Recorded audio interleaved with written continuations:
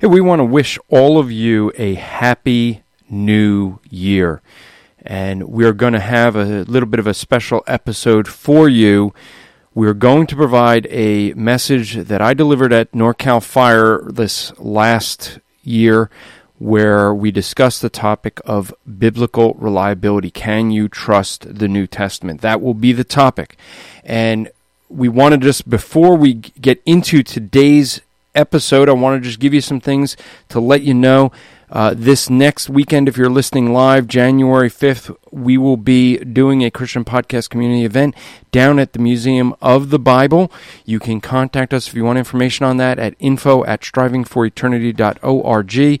And basically, it will be guys from Theology Driven and Rap Report. We're going to be going down doing a tour. I will be teaching through some of the things that you'll hear about even this podcast, things about biblical reliability. We're going to go through the New Testament section and talk about that. So if you're in the D.C. area, Saturday, January 5th, check us out. Now, we will let you know that we are looking to get supporters. We want to end the year on a good note or start the new year on a good note. If you want to become a monthly supporter, please go to strivingforeternity.org/donate and become a monthly supporter. We would greatly appreciate that. It helps us tremendously. We have a lot of big plans for the new year. You're going to hear about those things as the January even rolls out. We got a lot of new things we're going to be letting you know about. But we do want to let you know that we are going to be in D.C. We want to let you know that we are listener-supported. And I do want to give a shout-out to a new review we got. It's actually for our daily episode. If you don't know, we actually are splitting the Rap Report and Rap Report Daily. So please subscribe to Rap Report Daily. That's the 2-minute episode. Someone wrote a review, said, thoughtful daily ministry in 2 minutes. This is a great short-form podcast that explores pop topics, Christian inspirations, and scriptures. I like Andrew Rappaport's thoughtful approach and delivery. If you want a quick daily dose of theology to feed your spirit, definitely subscribe. So give a shout out to inspiredmoney.fm for their 5-star review. We appreciate that. You can write a review to us on iTunes. I try to read them. They really don't help us. You hear all these podcasters, write a review. It helps us to get noticed. No, it doesn't. It does nothing for you but encourage the host. So it encourages us. If you want to do that, that would be great. And we will go now to today's episode.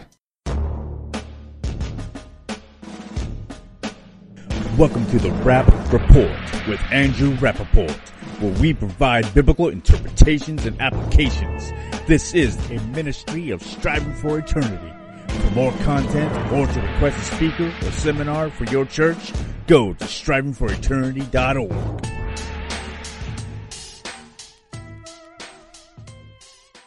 I'm glad to be back with you again. I guess now, since Anthony said this, I guess I have to tell some stories, don't I? Okay, so, and I will preface this by saying this was his first time speaking, okay? So cut him some slack. I don't, but you could.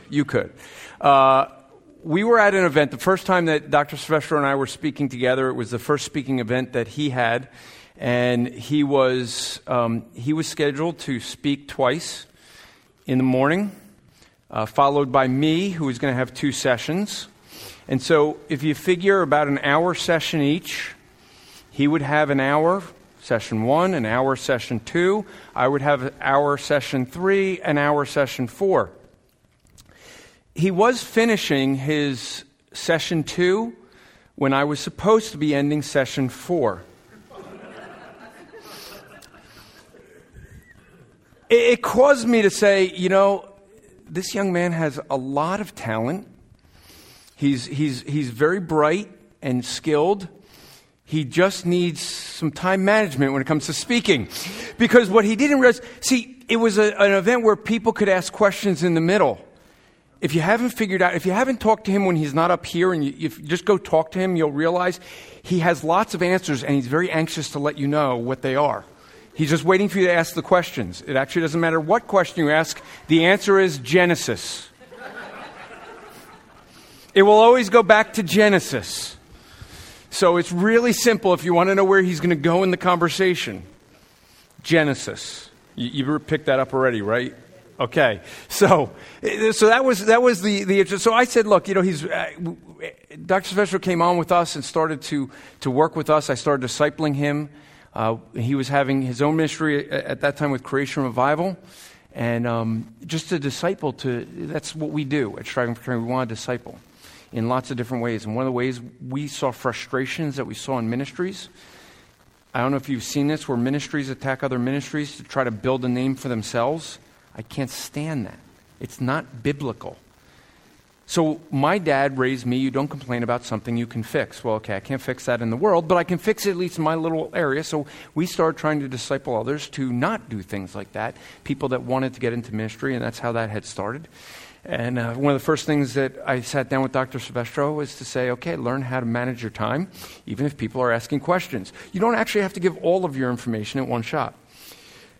I shouldn't give him too much of a hard time. The first time I ever preached behind a pulpit, a friend of mine let me have his pulpit. I do not know how long I spoke. I do know everyone came up to me and said, that was really good, but wow, is it long for a Wednesday night service? I do know, okay, I'm dating myself. You guys remember the cassette tapes? And they would flip. I do know it flipped twice. So I must have went for over an hour and a half.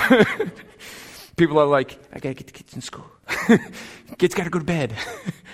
But Dr. Silvestro and I do a lot of travel. I was talking to someone earlier and said how we actually see each other quite a bit, even though he's in Ohio and I'm in New Jersey. Last year, we saw each other every single weekend for a whole month in a different state. This year we did it 3 times. We had a month this year where we saw each other 3 weekends out of the month in a different state. And so sometimes that happens. We do a lot of travel. And that's really, that's the thing that we talk about striving for eternity, and Dr. Silvestro mentioned it. And really that's where what we do is we get support from people. So we have a really strange model. We go into churches that can't afford speakers as much as we can. That seems odd, doesn't it? Because how do you make the money? That's why he and I both do some side work. Mine doesn't pay as well as being a dentist, though. Just saying. But the reality is that's what our goal is. There's so many people that look to build a big name for themselves or go to the big churches and big audiences. I was telling Pastor Steve, I got invited to a conference, and they said, it's going to be small. I was like, that's okay. He's like, no, it could be really small. You sure you won't come? I said, yeah, it's fine. He's like, it could be like 5 people. I said, okay. It was. That was the large crowd. There was one day there were 2 people, the pastor and I and 2 other people. And that was okay because we had supporters that helped fund us to get out there and speak to them. So that's the mindset we have. We're all about that which will last for eternity, not trying to build a kingdom for us here and now, but doing what we can for God's kingdom. And if we get no glory here and now, big deal. I mean, what does it matter? It's about God getting glory. And so that's our goal. And so being that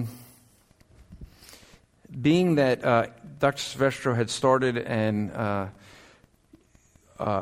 before I get in, I do want to mention one thing. I noticed that Pastor threw me off there a bit for the offering. He said, Andrew, would you pray? I was getting ready to. I realized I wasn't the only Andrew here. Actually, there's 3 Andrews, but at least the usher and I are not wearing a skirt. I'm just saying, I know this is California, but now I say that which I'm going to have to tell a story which embarrasses me. 2 years ago, we were out here, and we went out evangelizing after the conference, and Andrew was wearing the same skirt that he's wearing now. And I kept calling it a skirt, and he says, it's a kilt. Well, I thought I'd be funny. I saw this police officer walking by, And I just said, "Officer, we got to do something about the way this guy dresses in public. He's wearing a skirt." And the officer turned to me and said, "It's a kilt, and I have one at home." I lost that conversation really bad. They started talking about, we go to these Highland games and all this stuff. And I'm like, I'm just going to leave in shame. So I'm the Andrew that's shorter and not wearing the skirt, okay? The other one's wearing the skirt, and the other one's taller than all of us. So that's how you could tell the Andrews apart. So it's tall Andrew, short Andrew, and, okay. So my topic today is the reliability of the Scripture. And I will try not to go over the 1 hour that we had allotted, hour and 7 minutes, for Anthony. Just saying, we did check. I won't. Maybe I'll try to save those 7 minutes. But no, we're going to talk about biblical reliability. Can we trust this? In fact, if you talk to unbelievers, I can tell you the number one argument that you're going to come up against. Dr. Sylvester is going to talk about arguments you hear on the street. I'm going to answer one of them right now. The number one argument comes in several forms, but it is that the Bible cannot be trusted. Now, it comes in different forms. The Bible's been edited. The Bible's been corrupted. The Bible is been changed over time. Different ways they word it, but what are they really saying? You can't trust it. My favorite is the Bible was written by men. Oh, I love that argument. I used to carry around a book in my bag purposely just because I knew I'd get that argument. People would say, I'd quote the Bible, that was written by men. Okay, are you saying we can't trust books written by men? Yes, and I like to ask it like 4 different times to really get them to me. So you're saying if a book is written by a man, we cannot trust it. That's right. So if a man writes a book, you can't trust that at all, can you? No. I'm reaching in my bag, and as I'm reaching, I usually go, so do you believe in Charles Darwin's theory of evolution? And they go, yes. And I pull the bag out, and I pull out Charles Darwin's book, and I go, that's funny. That was written by a man. Well, that was a trustworthy man. Oh. Okay, how about I explain why we can trust the Bible, and then you explain why we can't? Does that sound fair? There's only one possible answer in the public street to answer, right? Yes. What did they just do? They gave me an opportunity to share why I think the Bible is reliable. Then I turn to them and they go, well, I've never read it. Oh! That's why I want to get a t-shirt. Come debate me for hours about a book you've never read. Because that's really what it comes down to, right? And so we're going to talk about biblical reliability. Now, if you haven't noticed, over to your right, my left, are a whole series of Bibles. You should check them out. Okay, there's more than just Bibles. There's Pilgrim's Progress is over there as well. But you're going to see those Bibles. You're going to see some things about the Bible that you end up noticing that the Bible's written like a long time ago. We kind of don't see it in America. I loved when I was over in England, and I was speaking in England, and I'm looking at all the dates on the buildings, and I'm like amazed because there's buildings that are older than our country. And I had a chance to have lunch with one of the Oxford professors, and I mentioned that, and he says, well, we have a saying over here. In, the UK, we think 100 miles is a far distance. In the U.S., you think 100 years is a long time. Yeah. But when you go through those books and you look at them, understand that literally there are people who died for the Bible. First couple centuries, there were the Romans came in and said, give us your Bible or go to prison. And some people said, you know what, you're going to take me to prison and find my Bible anyway, here you go. Others who said, you will not get my Bible from me. You will get it over my dead hands. Well, some of them it was that way. Others went to prison. When Christianity was then legalized, it became a big issue of who were the real Christians, because the ones who went to prison said the others, were compromisers because they gave up the Word of God.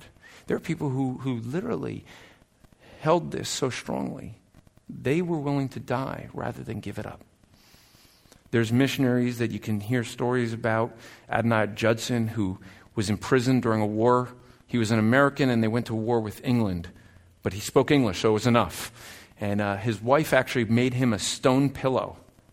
Why a stone pillow? Because if she made a soft pillow, the guards wouldn't have given it to him. And inside the pillow was the translation of the New Testament he was working on. So that he can continue to do his work and read the Bible while in prison. The guards didn't know that hidden inside a stone pillow. They kind of felt it probably went, okay, yeah, this is going to be painful to sleep on. Yeah, go ahead. This book that we get to hold, Pastor said, many of us have our own personal copy. Do you cherish that? Many people around the world don't have that. The joke that my wife has with me is that we had a friend come to the house and saw all my different translations of the Bible that I have. He says, with all his Bibles, you should be the holiest man I know. Which I kind of read into that, but I'm not. We have in America a privilege that we often take for granted. And I want to give for you, in the time that I have, an assurance that the Bible you hold in your hands, even in the English, is reliable. Okay? Because that is a core thing we have to look at. Can we trust the Bible? There are many people who would say we cannot. There's many people out there who would argue that you cannot trust the Bible, that it's been edited. And I want to highlight one chapter of my book for you, and I'm just trying to see which chapter it is. It's chapter 2 in the book, What Do We Believe? Okay, because that's where this talk is going to come from. I won't be able to go into all the detail that I would like to with it, but in that chapter you can go into more detail. And actually, speaking of which, Dr. Silvestro mentioned his book and how nice and shiny it is. Okay, his is shiny. Just go in the back and feel the nice matte finish. Do you want it to look good, or you want it to feel good in your hands? I liked it to feel good in my hands. So, as you could tell, we like to have a lot of fun back and forth with one another. But, you know, I actually believed that the chapter on biblical reliability is so important that we put it into Dr. Silvestro's book as well. We tried to do some cross-promotion. I took a chapter from his book and put it into mine. So we had some cross, but it is probably the most important topic that we could deal with as Christians in America today. So when we look at our New Testament, and I want to stick to the New Testament for one reason. If you understand how we got the Old Testament scriptures, they're more reliable. Why? Because the way the scribes did, I don't have the patience for the job of an Old Testament scribe. If you've ever been to the Museum of the Bible, they actually have a gentleman who they have there that is a scribe for the scrolls, and he is copying it letter by letter. Okay? But what the scribes would do in the Old Testament is, say I'm going to write the word letter. I'm going to write the word letter, okay? This is how we would do it when we're copying. I read the word letter, and it's over here in my text here, in the manuscript, and I want to write it in the new one. I'm going to copy it. This was a time before Xerox, you know. Wait, I'm dating myself. It was a time before email. Oh, wait, still, okay. Before texting, you know. Or no, nowadays they just Snapchat it, just take a picture. And right, so they would copy things by hand.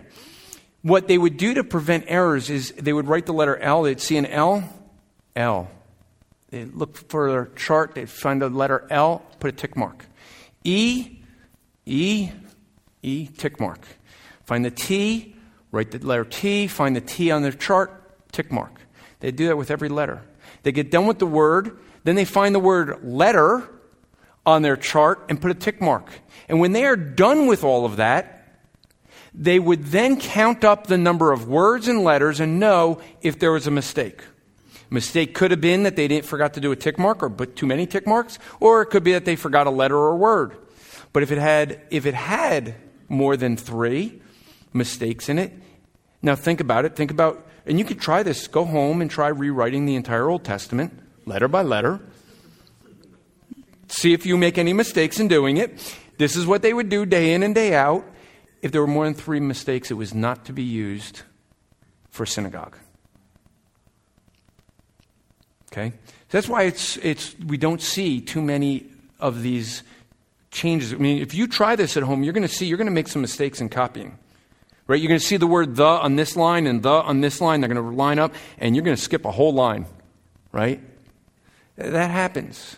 And that would happen in people copying. So the Old Testament was a little bit more reliable. By the way, to really see how tedious this job was, when they had to write the word for God, the name for God, I am, we don't even have the vowels for it, but we use the word Jehovah or Yahweh for it.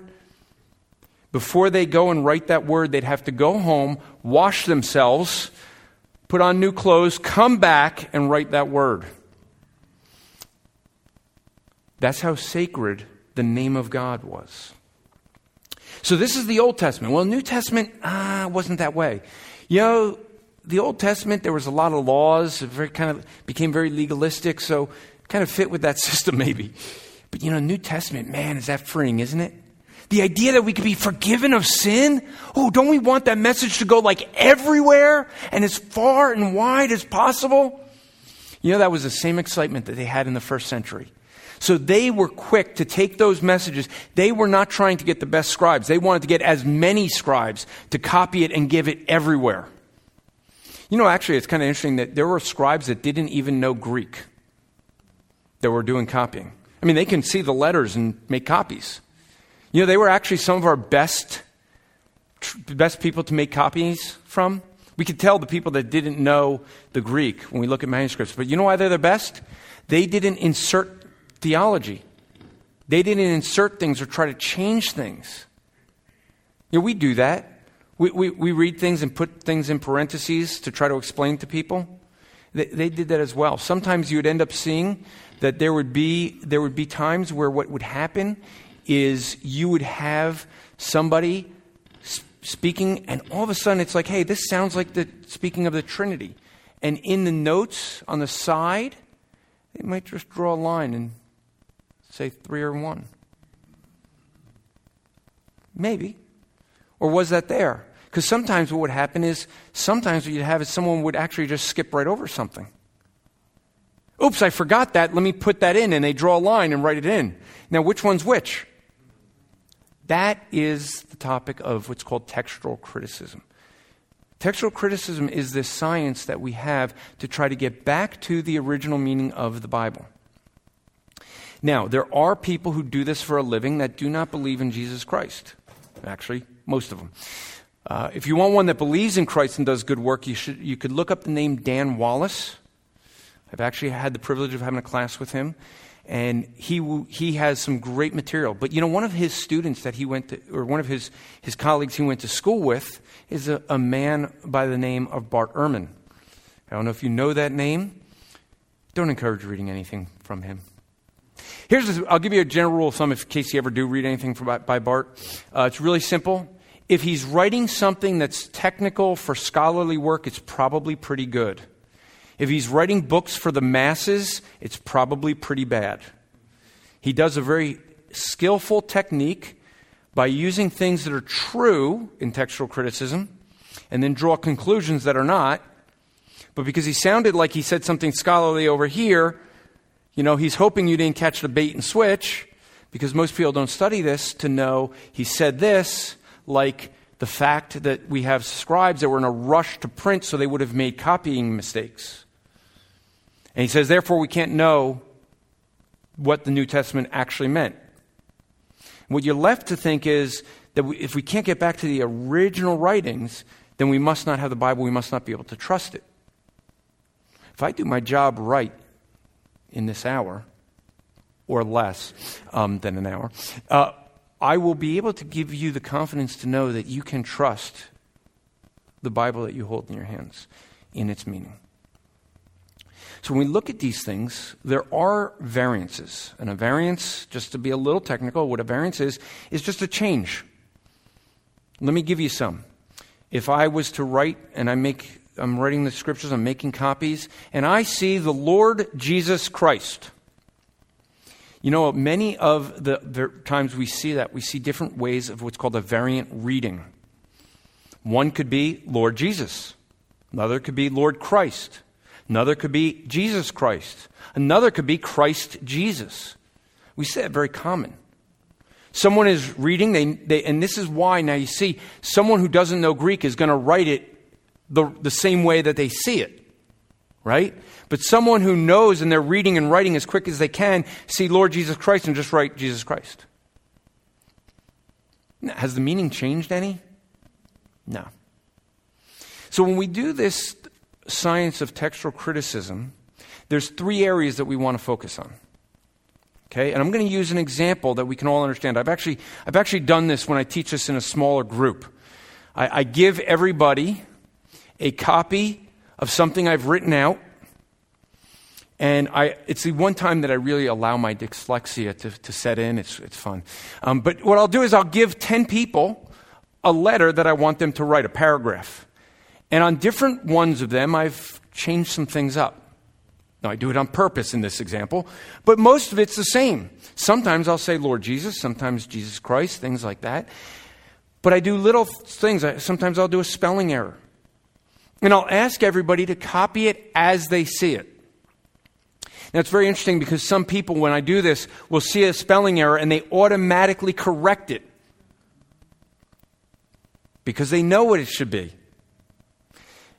There's other times people do it exactly as they see it, including the spelling error, because that was the instruction. Okay? So this is the thing we do, and this is what we would see with New Testament. I would copy something, I would make 10 copies of it, give it to 10 friends. And then what would happen is those 10 people would make copies, but they wouldn't just make copies, they would sometimes go to different places of the world and then make those copies. See, the letters in the New Testament were copied down and sent out. So if I have 10 letters, and some of them go to France, and some of them go to Spain, and some of them go to India, and I got to throw in Hong Kong because that's where my wife's from, right? And so we have all these different places where the letters go. But you know, that one that went to Mexico, that's the only one. All the copies there, when we look at these copies, all those copies in Mexico seem to have the same reading, and we don't see it anywhere else in the world. Would it be easy to conclude that someone had a mistake in just Mexico, because when we compare it to all the others in the world, it's just this one area, so that reading is probably not the original. Is that easy enough to understand? We see that happening. So one of the keys we look at is geography. Where were these copies? Where were these manuscripts? A second thing we want to know is how many manuscripts. Because the more manuscripts you have, the more you can compare. We do not believe what Islam believes. See, Islam would say that there is one Quran, it's in Arabic, and it's never been changed. Please don't tell them that there's different variances in the Quran in Arabic. They hate that. But it's true. Actually, there's a Quran, a very old Quran that just was discovered a few years ago in Turkey. And the Turkish government has locked it up and will not let anyone see it after somebody noticed the variant. There is a man in the UK, he goes to Speaker's Corner and he puts a whole bunch of Qurans out. He's highlighted them all. And he shows the variances between the Sudanian Quran, the Iraqi Quran, the Iranian Quran. There's actually variances in the Arabic. They don't allow that because they think it has to be preserved letter by letter. That's a problem for them, but not for us.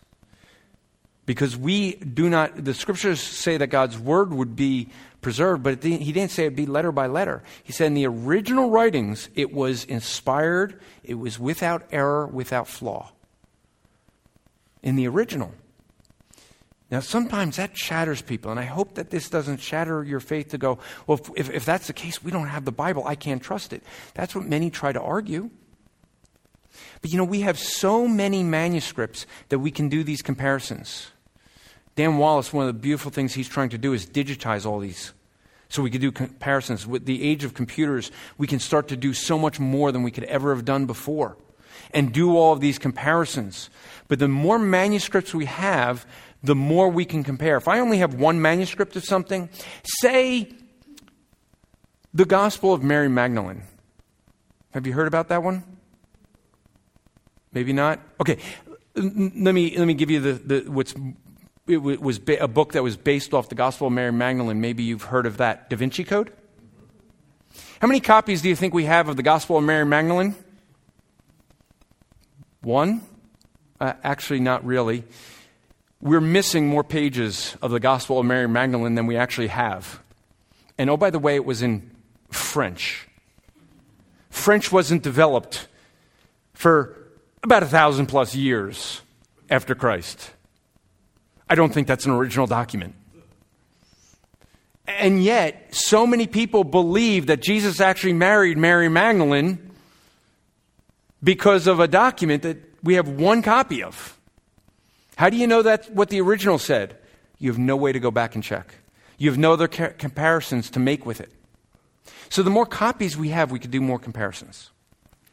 A third element that becomes important is how close to the original.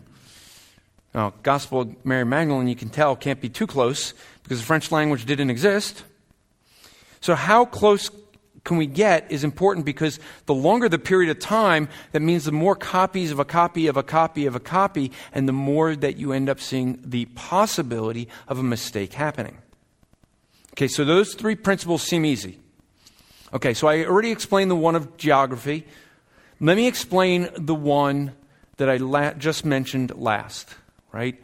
How close to the original? The closer you are to the original date of its writing, there's going to be less chance that a mistake was made. So how close are we with the New Testament? Well, in the New Testament, we can actually go within 20 to 30 years of its writing. A very interesting document that was found.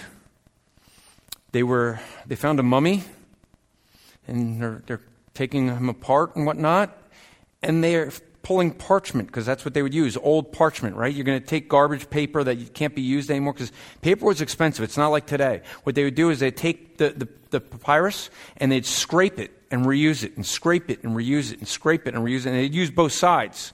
And eventually it got scraped so much you couldn't reuse it, and they'd throw it away.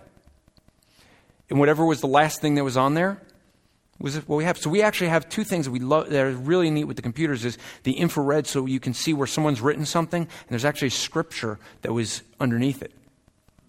And that they just kind of whitewashed it and moved right over it. But here's a case where they find this mummy's tomb, and someone sees something. It's about the size of a credit card. They go, that looks like Greek. That looks like something from the book of Revelation. It looks like the writings of John. We call it P52. It was within just about 3 decades of its writing. We date that back to 125 because that's what we can date the guy who died. Right? So it was a little bit older than that. How much? We don't know. So, you know why that became so important? Because many people said, you know what, you never even had a Bible. The whole idea that Jesus was God, that came over time, hundreds of years. The Gospel of John was written in like 300s by the Catholic Church. Until you find a document that's 125 AD. How do you explain that? I guess someone went, and this is no joke, this is what Matt Dillahunty, a well-known atheist, argued when talking about prophecies. Someone was asking about prophecies. He literally said, no joke, he said, we cannot discount the possibility of time travel. So maybe if we apply his theory, someone went in the future, grabbed this document, went back in time, and then used it to mummify somebody. Okay, yeah, I'm not believing that either. Right? So the closer we come, we have one now that is pre-100 AD. We have a manuscript that has been cataloged, and we think that it is dated in 95. Okay? Within 20 years of its writing. That's pretty close, isn't it? We have about 125 Bibles and manuscripts that are before 300 AD. Why does that become important? If you ever talk to a Muslim and they're going to say, well, the Bible has been corrupted.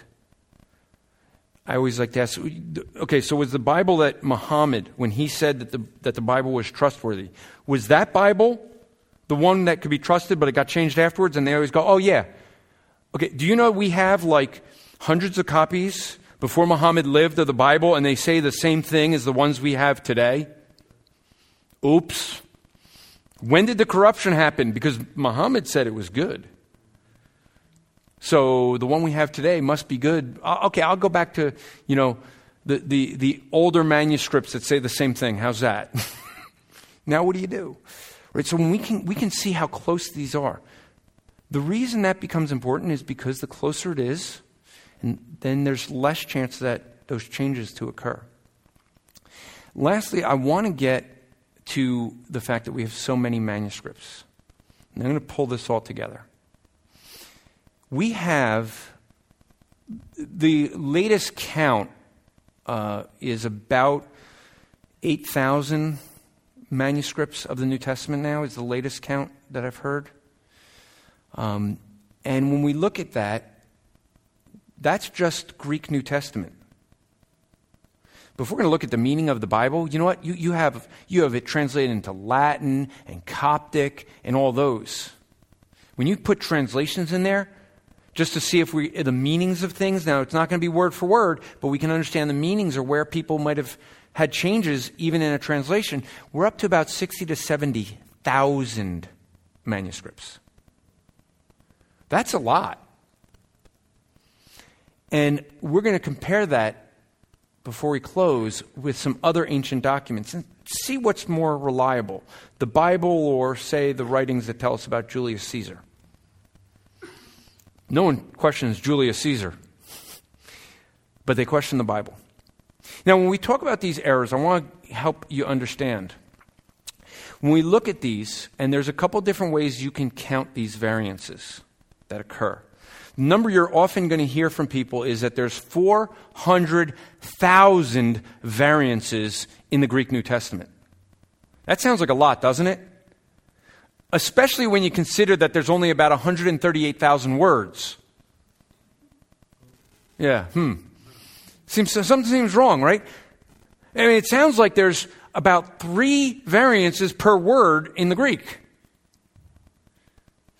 I argue that when people do that, they're doing an apples to orange comparison. What are they doing? They're looking up all the variant readings, right? Lord Jesus Christ, Lord Jesus, Lord Christ, Christ Jesus, 5 different readings, and it's really just 3 words. So you can read it several different ways, yet it's really that one phrase being read different ways. You understand that? So if I'm going to do that, really what I want to do is take all of the manuscripts, multiply it by all of the words that we have, and compare that to the 400,000. And by the way, those variants are actually, that number is from about the 80s, 90s. The real number is probably closer to 500,000 right now. But the real comparison I should do, if I'm going to use that number, is to compare it to all of the words we have in the Greek. In all of the manuscripts, those 8,000 manuscripts times 135,000 words, 5-6 million. Compared to 400,000, 500,000. It's a little bit smaller. In fact, one of the things I did using some tools that I had available was to go through the entire New Testament. It was painstaking. My wife asked me why I'm doing it. And I did it so when people say to me, as has been happening, have you actually gone through the entire Greek New Testament and compared? Yes. Have you? They go, It's just nice to be able to say that, right? I went through and I had some tools that showed all of the Greek words where there's a different reading in the Greek. And I counted them up. Yes, I am that nerdy. And I am an engineer by trade. So what ended up happening is I sat and went through that. And I got about 6,500 words that have different variant readings in the Greek. Okay? I'm going to ask you to remember the 6,500 because that becomes important in a minute. Now what I want to do is I want to take some time to explain what kind of variances we see. So I want to give you this chart because this is going to help us. You see this big blue area, 75% of these variances that we have are spelling errors. That doesn't change the meaning. It's not viable. Okay, viable is asking the question, can we get back to the original meaning or not? Or the original writing. Okay? So if I spell the word create and I left off the E at the end because, English is really not my first language. My first language was BASIC. I would then moved on to Pascal, C, C++, Java, JavaScript. Anyone with me? I'll see who's the computer programmer here. My wife is at least nodding, I wasn't so good at English. That's why I love computers. We write things to correct our spelling. So if I write the word create, can you get back to the original meaning? The original writing, I mean? Yeah, you can. You can also, it doesn't change the meaning any because you can figure out what the word how it should have been spelled. That's 75% of all of the changes. In fact, actually, it's a little bit more interesting. That 75% also includes punctuation. You know what's so cool about that? And I don't know if Dave has Bibles here that would have it the way it was written, but there was no punctuation in the original and many early 100 years. There was just kind of run-on sentences. I like run-on sentences. I used to do that a lot in English class. I don't know why they complained you shouldn't do that. I thought it just made so much more sense. And so what you end up seeing is you can get back to the original with a spelling error. So out of those words that I said, the 6,500 words, 75% of them, just toss that aside. We can get back to the original and it doesn't change the meaning. Not a big deal. Then you have this next one, 19%. These are not meaningful, but viable. In other words, the meaning of the text has not changed, but we cannot get to the original. We can't get back to what it originally said, but there's no meaning difference. It doesn't change. Now, I know I'm going to, ruin some people's maybe favorite passage. I'm going to tell you the most beloved passage that's probably not in the Bible. There's an account of Jesus, and some people bring a woman caught in adultery to him and bring her there. He writes on the ground, and they say, what should we do with her? And he says, let him who has no sin cast the first stone. And one by one they leave. And he says to her, who's here to condemn you? And she says, no one. And he says, well, neither do I. Go your way. It's probably not in the Bible. We find that passage in a couple different passages in the Bible. It moves around. That's why we think it's not in the original. There's some copies of the manuscripts that don't have it at all. We can't find if that actually was in there and dropped out of some places, if some people copied it in the wrong areas. Can't get back to the original. Does it change the meaning any? If I remove that story altogether from the Bible, would you still be able to read the Bible and realize that Jesus is forgiving? Yeah. Doesn't change the meaning, does it? The third category, this 5%, they're meaningful, but not viable. In other words, the meaning does change, but we can get back to what the original text said. Therefore, we just go back to the original text. So the only area of concern we have is this 1% of the yellow right there. And this is the areas that are both meaningful and viable. Meaning, the meaning of the text changes and we can't get back to the original. Now, if you're going to write a New York Times best-selling book, wouldn't you want to put your best argument forward?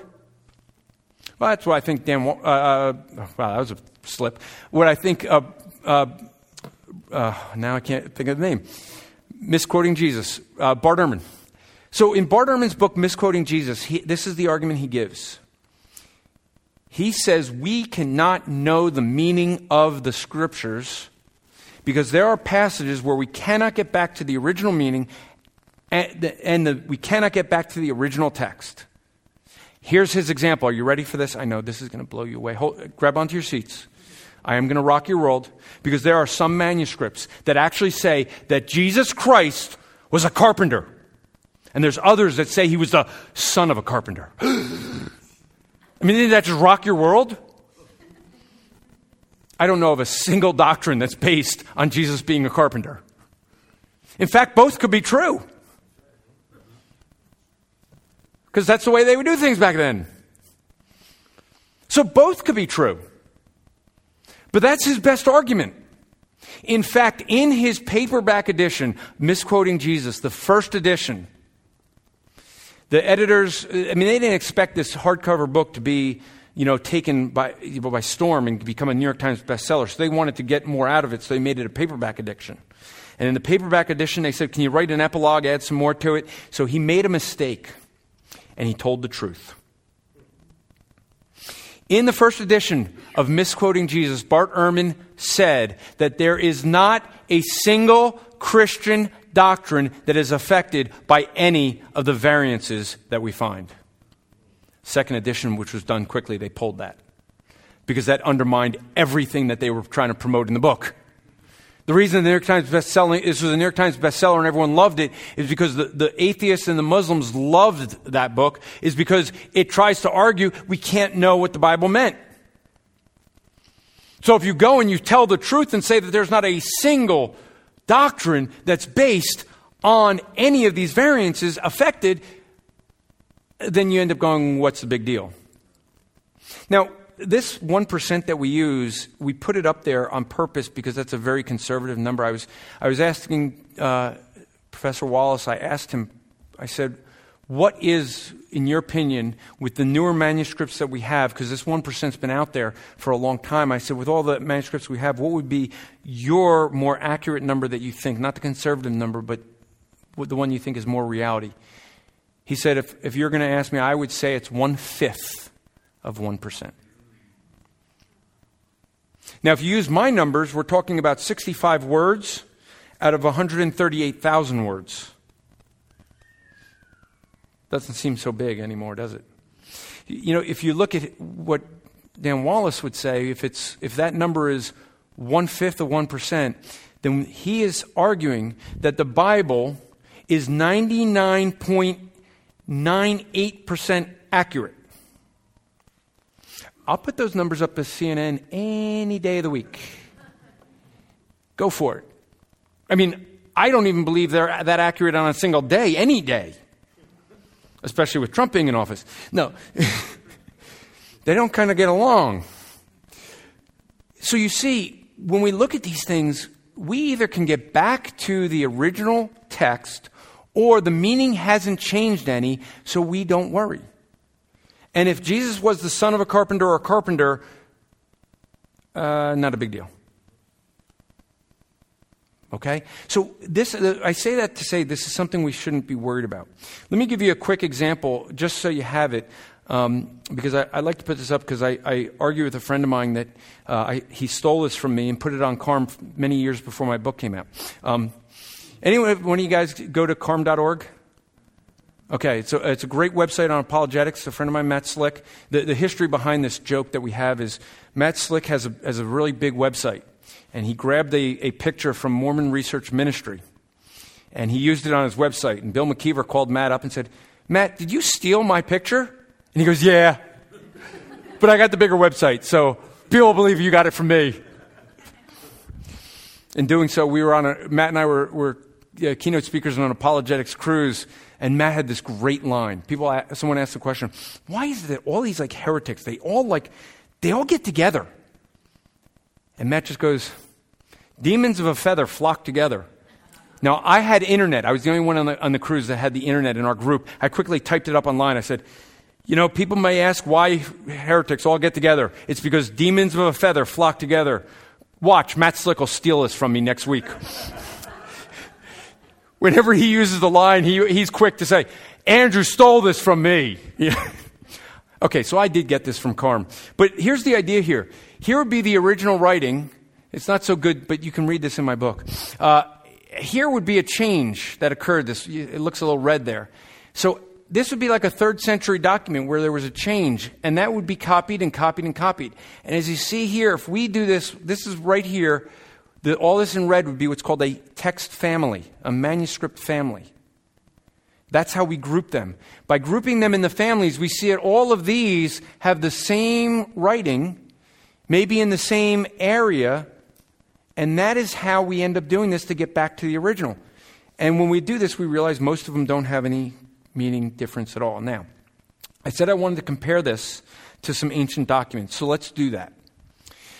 The orange line here, and this is dated because this says at this time there were 5,700 Greek New Testaments when the person who put this slide together. The orange shows how many manuscripts we have of something. And the gray up here shows how the closest we have to the writing of it. So the manuscript to the original. So when we look at the New Testament, we have within 25 years and 5,700 manuscripts. And this is dated. It's even, the date now is getting better and the manuscripts is getting better. Well, if you compare it to Homer, no one ever questions Homer. And yet the closest we have for Homer is 500 years from its writing, and we only have 643 manuscripts of it. You know that guy Caesar? Anyone question whether he was around and about him? You know what? Caesar here, closest we have of the works there is 1,000 years. I mean, if you can't trust 25 years, how can you trust 1,000? And you only got 10 copies to compare to.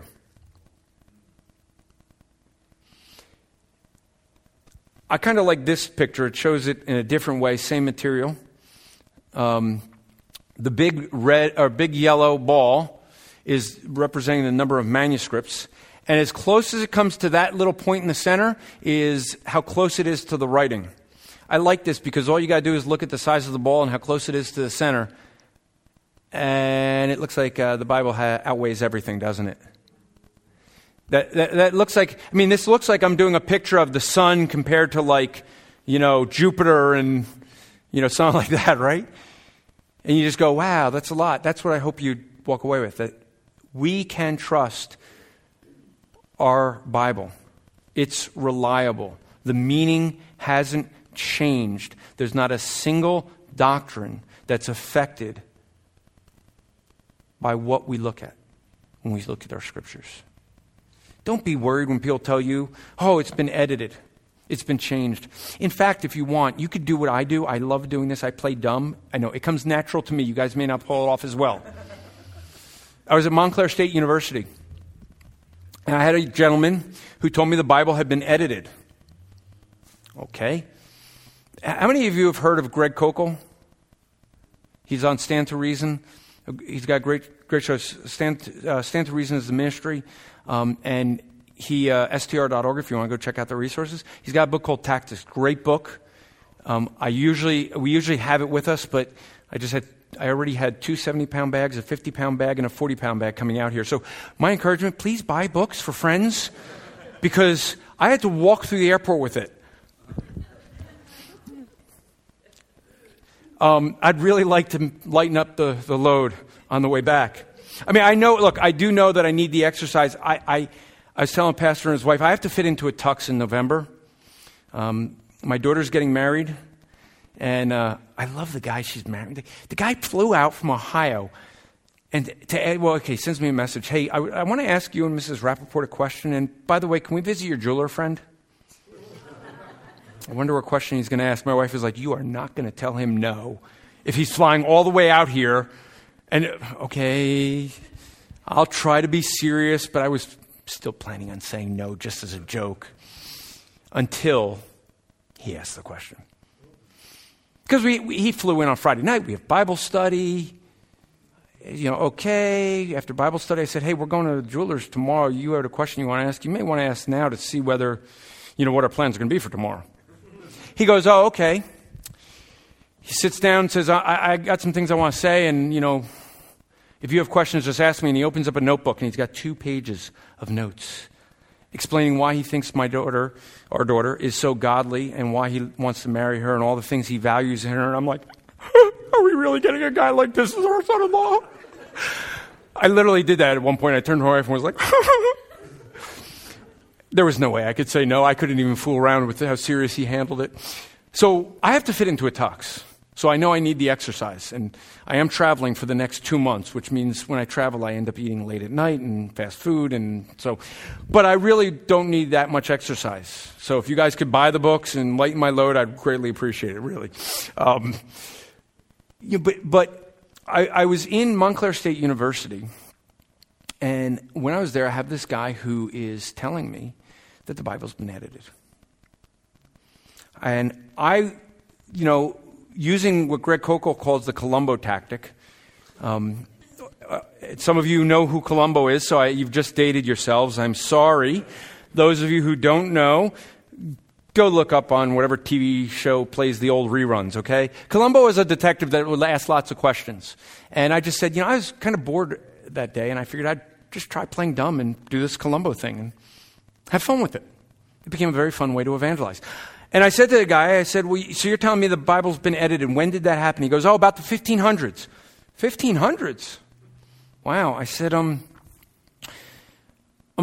may not be as smart as you. I want to try to understand this. Let me use an example that maybe I can understand.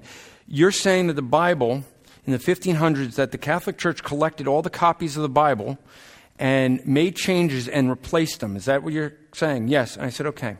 Let me use an example maybe I can understand. And I said, here's a school newspaper. How many copies would you think they print? And he goes, well, I happen to be the photographer for the school newspaper. There's 1,500 printed every week. Okay, 1,500. If I wanted to do today, and he said the paper just came out. This is now like 4 o'clock. The paper came out at 11. I said, if I wanted to do what you said happened with the Bible, with the school newspaper, I want to see if I could do that. So where would I find the school newspaper right now? Like the one that came out at 11 o'clock. He goes, well, right there. I said, where else? He's like, well, in the student center all over. I said, where else? Students' dorm rooms? Where else? People's car? Where else? The trash? Bingo, I wanted that one. Why do I want that one? I want that one because if someone's throwing something out there, they're not going to look to change it and put it back. By the way, where did I say we found P52? In the trash. They used it to mummify somebody, right? Becomes important. So, okay, I go through. I said, so you're telling me that I would have, if I'm trying to do this, I would go into students' dorm rooms, go into the trash, go into people's cars, grab all of these, go through a student center, collect them all, and then replace them with another one. That's what you're saying? He goes, well, you can't really do that. I said, well, I'm trying to understand what you're saying because, if you're comparing this to the Bible, by 1500 AD, the Bible was everywhere in the world. How'd the Catholic Church collect them all? He goes, this isn't making a lot of sense to me. I said, it wasn't making sense to me either, but I'm glad that we're finally on the same page. You see how easy it is to handle questions of the reliability of Scripture. And you can do that. And if you could play dumb like me, it becomes fun. So what I hope that you got out of this, and it is kind of strange that both of my topics I was given, neither one of them deal with an actual Scripture. Presuppositional apologetics, and then the reliability. So I got the topics that don't deal with Scripture. So Anthony just gets to go through all the Scriptures. That just seems wrong, doesn't it? Anyway, so I hope that you've been encouraged. I hope that you're encouraged to know that when the Bible you hold in your hands is way more reliable, like by maybe 100-fold than CNN. It is so reliable that there's no question to say that any of the doctrines of the Scriptures changed. People that try to argue that Jesus was a man and that the theory changed over time and it got embellished, and then they said he was a God. No. We have too many manuscripts, too early, all over the world. Not going to happen. We can trust the Bible. All right? I'm going to pray and then I'll give you some quick announcements. And by the way, 55 minutes. Just saying. Lord, we are grateful that we have your word, that we know we can trust it. It is a firm foundation that we can look to and know with absolute surety that we know what you wanted to communicate to us. Oh, we don't know everything about you. But as you say in Deuteronomy 29:29, that which you have revealed to us, that we obey and teach to our children. And we're glad that we have your word. We have something we can compare against and look to and know that we have an absolute standard, a firm foundation. And may this be encouraging to us not to allow the world to think that we cannot trust your word. We thank you in Christ's name. Amen. This podcast is part of the Striving for Eternity ministry. For more content or to request a speaker or seminar to your church, go to strivingforeternity.org.